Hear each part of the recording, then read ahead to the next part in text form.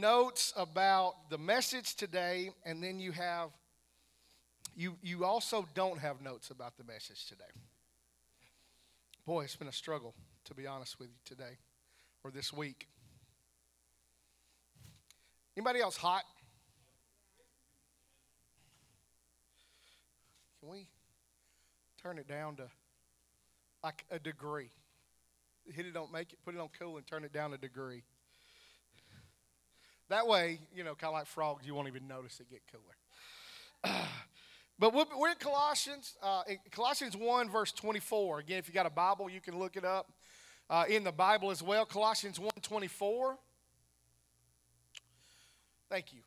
Just the sound of the air conditioner makes me feel cooler. Colossians 1:24, Paul says this, "Now I rejoice in my sufferings for your sake. And in my flesh I am filling up what is lacking in Christ's afflictions for the sake of his body, that is the church." Now, I just read that. I'm going to read it again. "Now I rejoice in my sufferings for your sake. And in my flesh I am filling up what is lacking in Christ's afflictions for the sake of his body, that is the church." There are two shocking statements in that one verse that most likely you were not shocked by. Most likely. Most likely, if you read Colossians 1 this week, you probably just read right through that. Because that's what we do. We just read right through instead of recognizing, looking at something and going, hey, that's a little crazy right there. I mean, if I were to just tell you, like you're used to hearing my voice, if I were to just say, hey, welcome to Grace Family Worship Center. We're very glad to have you today. In a little while, we're going to have communion at the end of the service. The sanctuary is going to blow up. And so when we leave here today, I want to encourage you, all of you, to share Jesus with everybody. And let's pray. Amen. All right, so did you notice anything in there that was a little shocking right there, right? Well, typically we just read the Bible and we read that kind of stuff and we're like, oh, just the feeling's going to blow up. Okay. We just read right over it and we don't take the weight of what it's saying. And there are two statements in this verse that are that shocking. One is that Paul says, I'm rejoicing in my sufferings. And then the second is that Paul says in his flesh, he's filling up what is lacking in Christ's afflictions. That's crazy. That's crazy. So we're going to look at the second one first real quick, which your bulletin is full of, by the way. Your bulletin is full of this second statement that is a crazy statement. Paul says, I'm filling up what is lacking in Christ's afflictions. I'm suffering, and by suffering, I am somehow, as he says, filling up, making up for what was lacking in Christ's affliction. Get the weight of that. Think about what that could mean. Is Paul saying that what Jesus did and suffered was not enough? Is Paul saying that, Jesus did great and all by dying on the cross and all that stuff, and by his stripes we're here. But really, Jesus' sufferings is not really enough. I've got to come along and suffer so that what I suffer can be added to what Jesus suffered, so that my suffering added to Jesus' suffering can be enough. Doesn't that sound kind of not biblical, right? I mean, the fact that Paul or somebody would think, you know what, when Jesus was here, he didn't really do enough, so I got to do something to kind of like if, you have a coworker that you're always doing their work too because you're having to make up for what they didn't do. If you do, that's frustrating, right? So you could say Paul is saying that I'm having to make up for what Jesus left undone. Of course, that's not what Paul is saying. Hebrews 10, we read that Jesus, when he got through with his sacrificing himself, he sat down. And he sat down because it was finished, and he did enough. So that's not the case. So there's 4 options that I'm not going to go into this morning because I feel like the Lord wants me to say something else. But they're in your bulletin. I don't want you to not know what that means. And so I've given you 4 different options as to what that means in your bulletin. And you could read through those, and there's scripture references as to why they might mean that. And I just want to tell you, I think number 4 is the right option, although number 3 is tempting as well. But what is Paul really saying when he says, I am filling up what is lacking in Christ's affliction? I'm just going to read option number 4 so that you'll know what I think he means there. And then we're going to move to what I feel like the Lord wants me to say today. Option number 4, I think he's saying, I am taking what Jesus did for us in his suffering, and I am delivering that message to those for whom Christ suffered, so that the purpose Jesus had in suffering would be accomplished. And the reason I think that is because in Philippians chapter 2, verse 30, there is a similar wording in something people did for another thing. It's a guy named Epaphroditus. Crazy name. Epaphroditus is actually named after a false god, Aphrodite. But anyway, Epaphroditus was a Christian, and he lived in Philippi, and the Philippians gathered together a collection. By the way, this is not what I'm preaching on today, but this is what's in your notes. Gathered together a collection for Paul while Paul was in prison. Actually, he was under house arrest in Rome. And they gathered together a collection and all this stuff, and they chose Epaphroditus to deliver the collection that they had gathered to Paul in Rome. And so Epaphroditus got what the Philippians had given, and he took it to Paul. And Paul says that what Epaphroditus did filled up what was lacking in the Philippians' giving. Look at what it says in Philippians 2:30. It says, Epaphroditus nearly died for the work of Christ, risking his life to complete what was lacking in your service to me. Talking to the Philippians, what was lacking in your service to me? What was lacking in the Philippians' service? It wasn't that they didn't give enough. They had given enough. What was lacking is what they had given and not yet made it to Paul. And listen to this, if all they had done was given, but it never made it to Paul, what good was it to give? Does that make sense? If all they did was give, and they took up this collection to give to Paul to help Paul, and they took up this collection, but that collection never made it to Paul, it would have been worth nothing. It wouldn't accomplish the purpose that it was set out to do. And so Paul says, Epaphroditus completed what was lacking in your service. What was lacking? Getting the gift to the person that it was meant to go to. So in that way, Jesus' sufferings are lacking. I mean, you can see what was lacking in your service. In Colossians, he says what was lacking in Christ's afflictions. You see the same terminology there. And so in other words, what Paul is saying is by suffering, I'm suffering, and in my suffering, I am taking what Jesus suffered for, the purpose for which he suffered, and I'm taking that to the people who need to hear it. Who Jesus suffered for. He suffered for them, but if they never hear about it and they don't see it, they'll never understand it and it won't have the purpose. Jesus didn't suffer just to suffer, just like the Philippians didn't give just to give. Philippians gave to get it to Paul, to help Paul. Jesus suffered to help you and me. And so Paul says, I am working my hardest to make sure that Jesus' suffering doesn't go undelivered. Okay? And by the way, you and I should be delivering as well. Should be delivering as well. And so the purpose for which Christ suffered, this is the end of part 1 of the message. The purpose for which Christ suffered has not been fully accomplished until everyone for whom Christ suffered hears about it, understands it, and accepts it. And so Paul had hope that the people, I'm sorry, I ain't getting there yet. All right. Are we good on that part? Again, you can read through those verses and see the other 4 options that it might be. Some of them have credibility, or I wouldn't have put them in there. But I think that's what he's talking about. So, and again, I want you to think about when you read that, what does that mean? Because that's shocking. We're going to go to the first part now, and this is what I think the Lord wants me to tell you today. First part of the verse, verse 24. He says, Paul says, now I rejoice in my sufferings for your sake. Rejoicing in suffering. We've talked about this before. why was Paul rejoicing in his suffering? It's hard to rejoice in suffering. Extremely hard. It's easy to rejoice when things are great.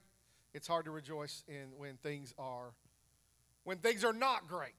Okay, I'm an Alabama basketball fan. At the beginning of the basketball season, I was rejoicing.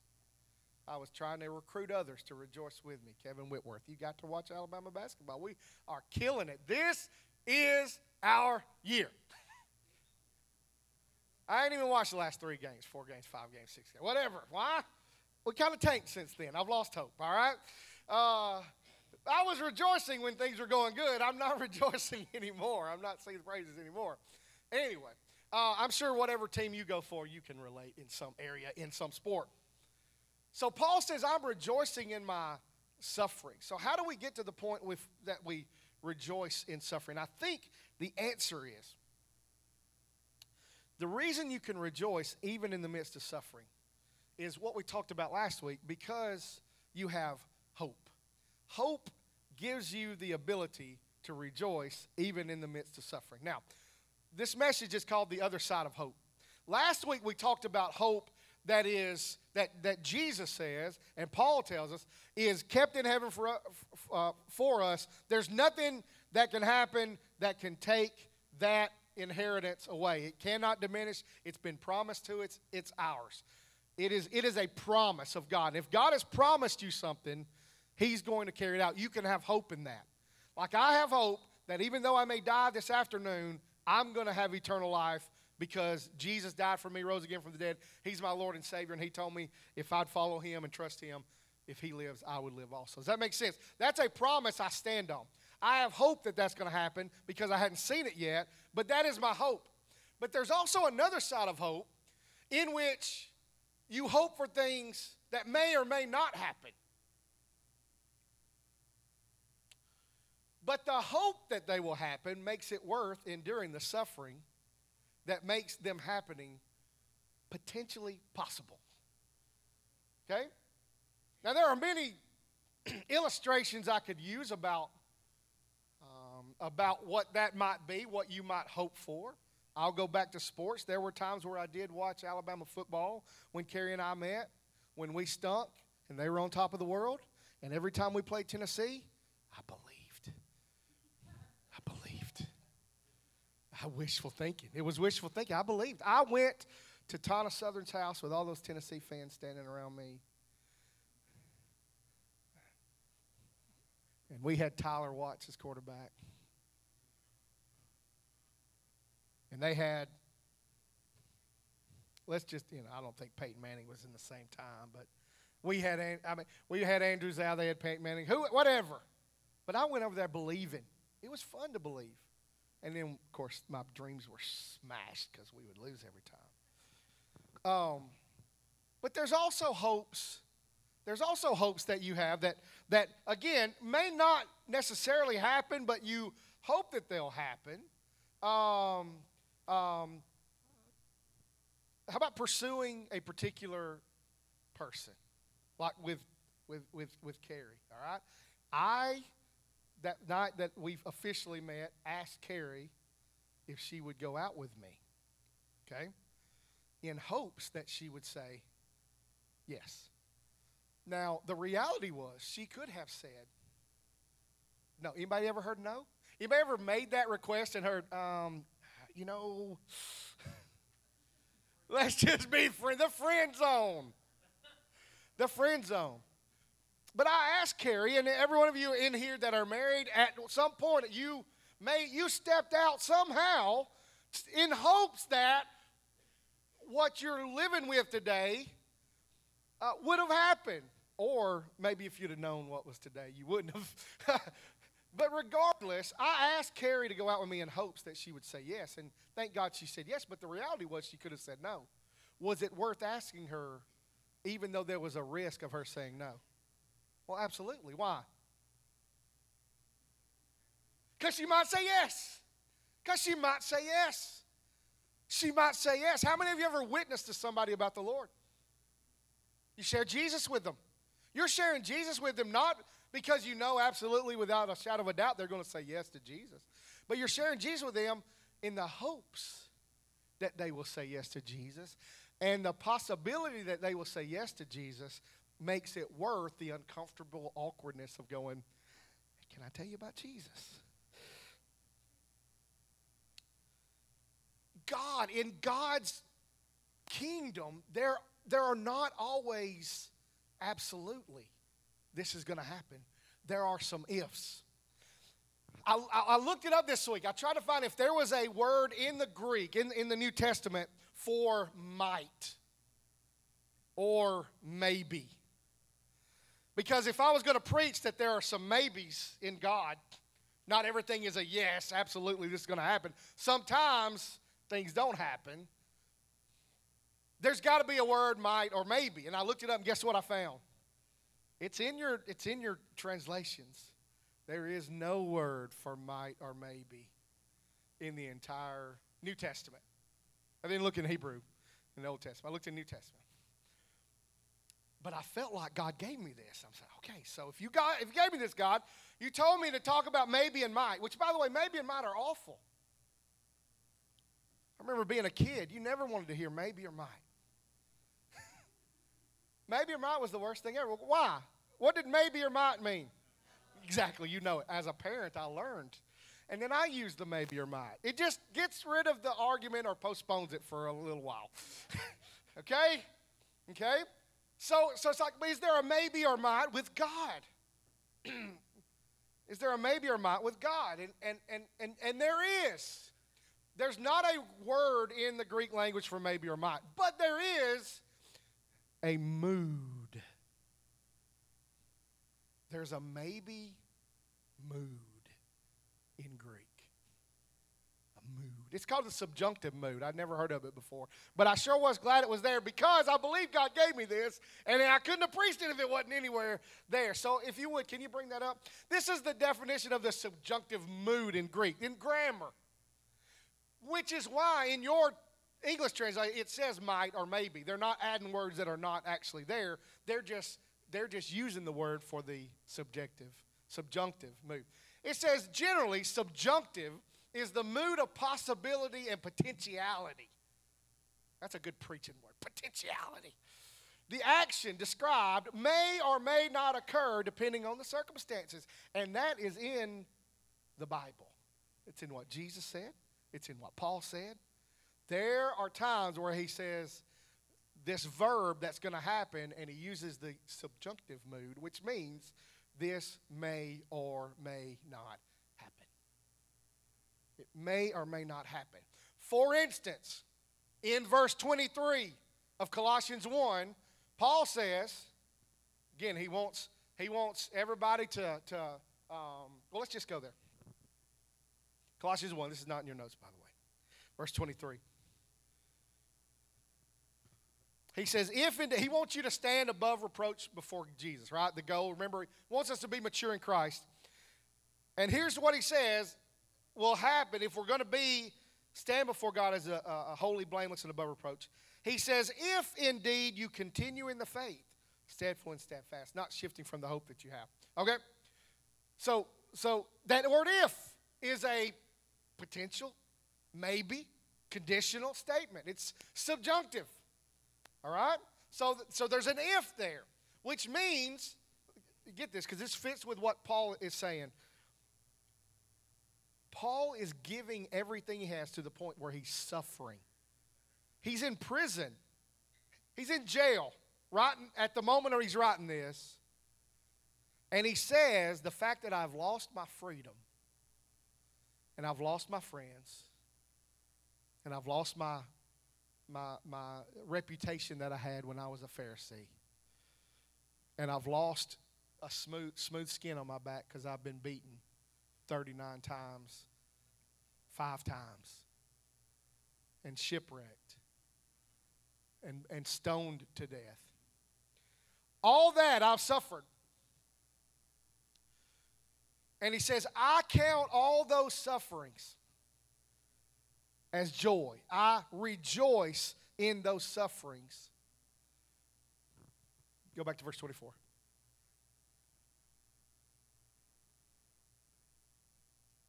for the sake of the body, for your sake. I rejoice in my sufferings for your sake. Here's what Paul is saying.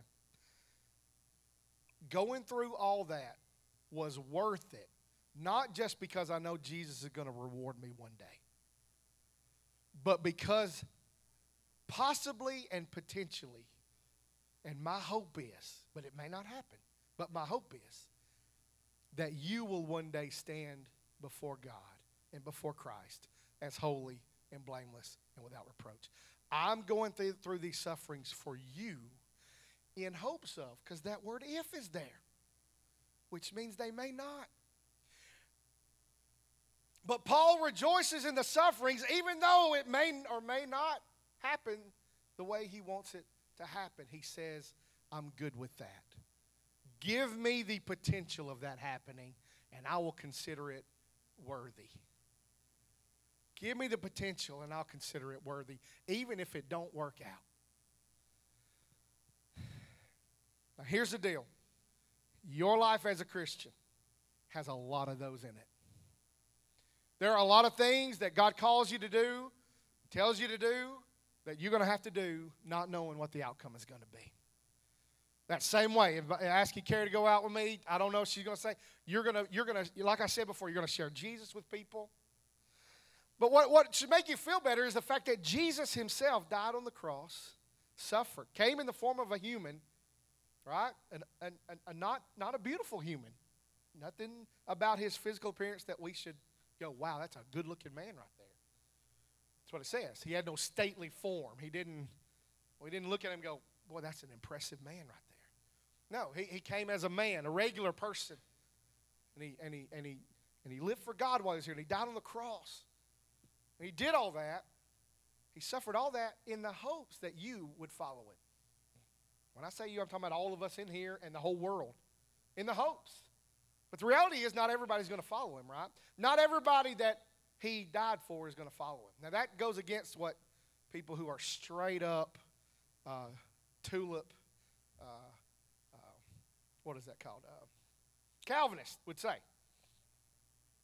Okay? So we'll talk afterwards if you want to argue this point with me.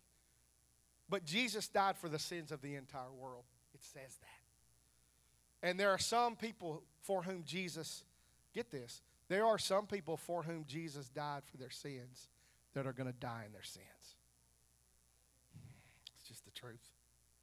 They didn't have to. The potential was there for them to not die in their sins, but it's not necessarily going to happen. Now listen, don't be one of those people that dies in your sins. How stupid are we if somebody has paid for our sins and we can be have our sin forgiven and we die in our sins? It's our own fault. But the reality is Jesus died for those people too. In the hopes that they would. In the hopes that they would. So I want to tell you, Jesus died so that people might know him. So that people might know him. Are you willing to die so that people might know him? Jesus suffered so that people might know him. Are you willing to suffer so that people might know him?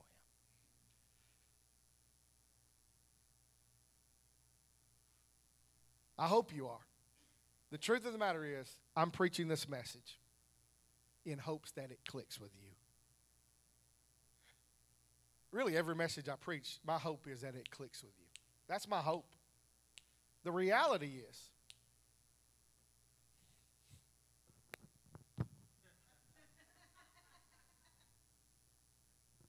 that's the reality. Is that not the reality? I mean, I dare to say there's probably not one of you sitting in here who hadn't dozed off. Okay? Yeah, I know that's. I mean, that's the reality, right?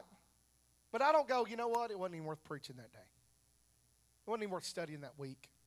It wasn't worth seeking God that whole time. It wasn't worth the sacrifice I put in that week, searching and praying and seeking because Daniel fell asleep. Wasn't even worth it. Forget this. No, you know what? If none of you got it, it would be worth it to me for the potential of you getting the potential of you getting. Why? Because it's so good.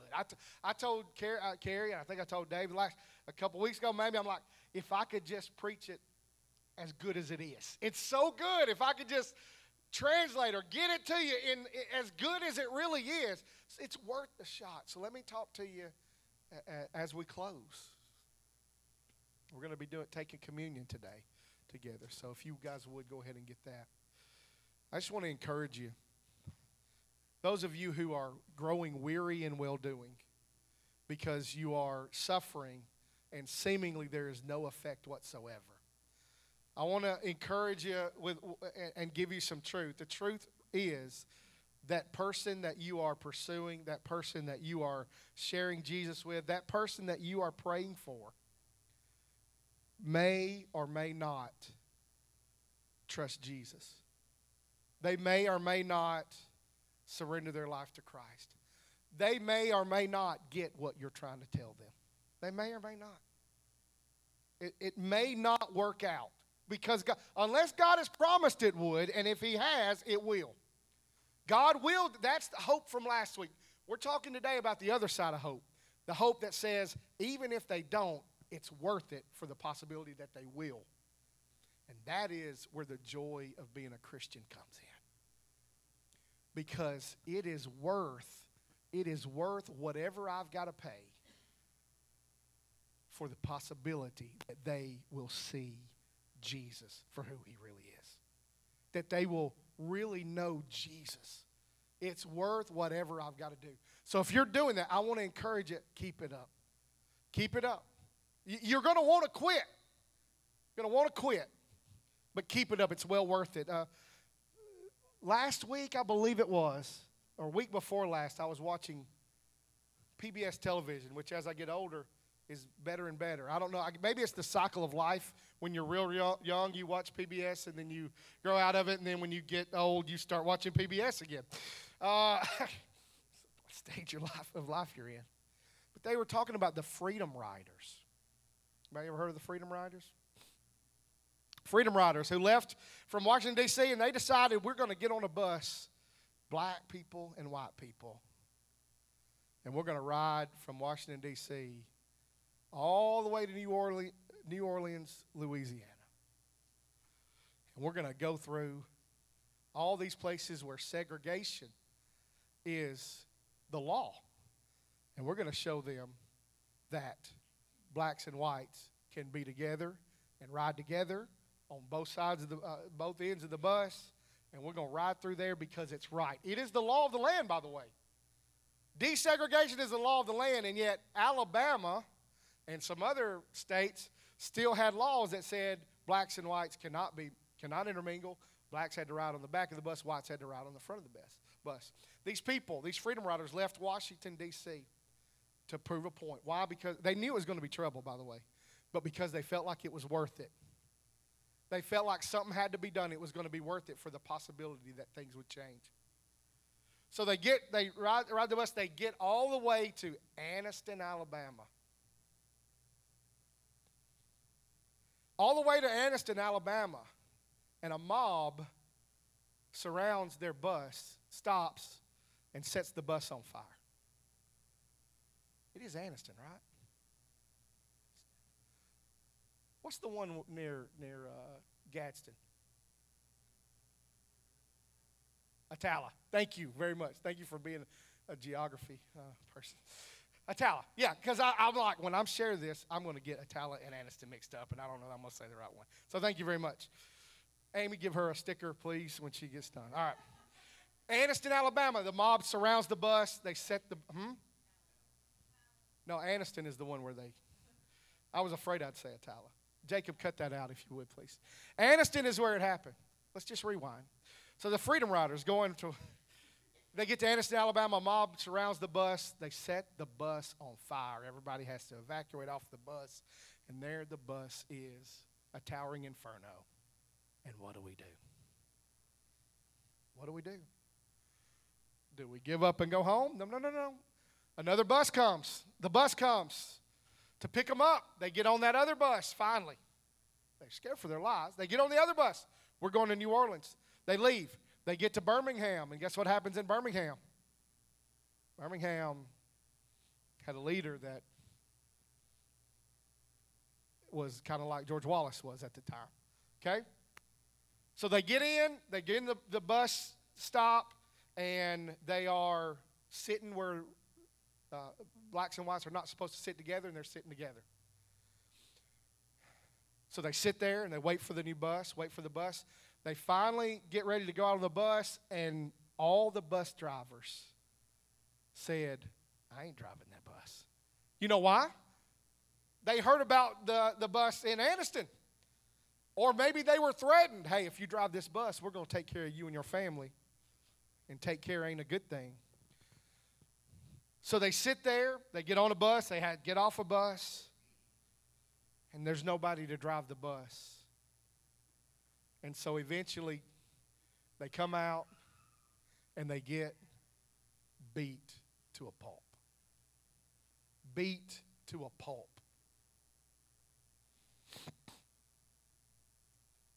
I think I shared that backwards. But anyway, they got beat. There's no drivers. They decide there's nothing we can do. Let's just go home. There's nothing we can do. Let's just go home.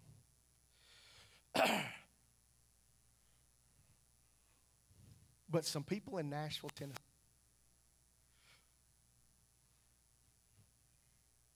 they meet and they go, can you believe this is happening?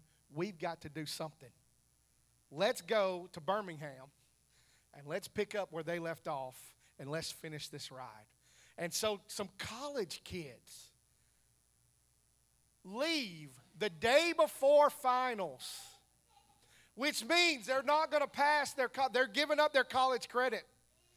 They give up their college credit. They give up their jobs. They leave everything behind, not knowing what's going to happen, because they know the bus got burnt, and they know the last people got beat to a pulp and almost killed.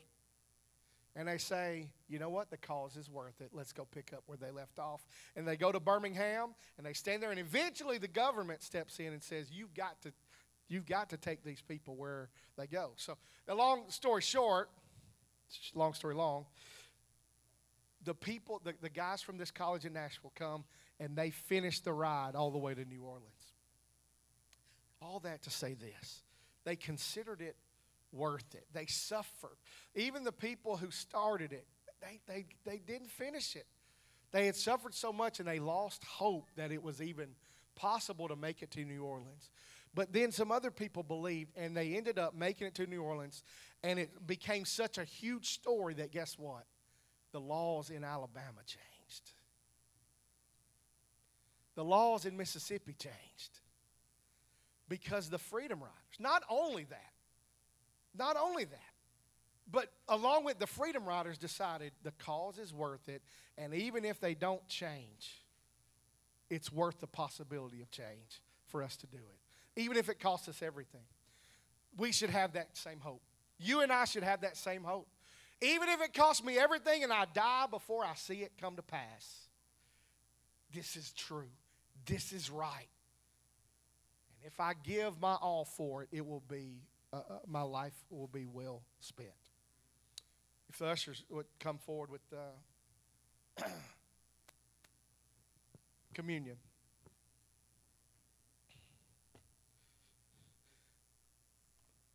The hope that things may change is worth it. The hope that people may change is worth it. Rejoice in your sufferings. If you would, I want to invite everybody to, as y'all know this routine by now, hopefully, but wherever you are, if you can go around to the side, come back, come down the aisle, get the bread and the juice, and then go back to your seats. So both sides, and at the middle, you can go whichever way you want to. You feel free. But go and keep it until we get through, if you would. We'll all take it together in the end.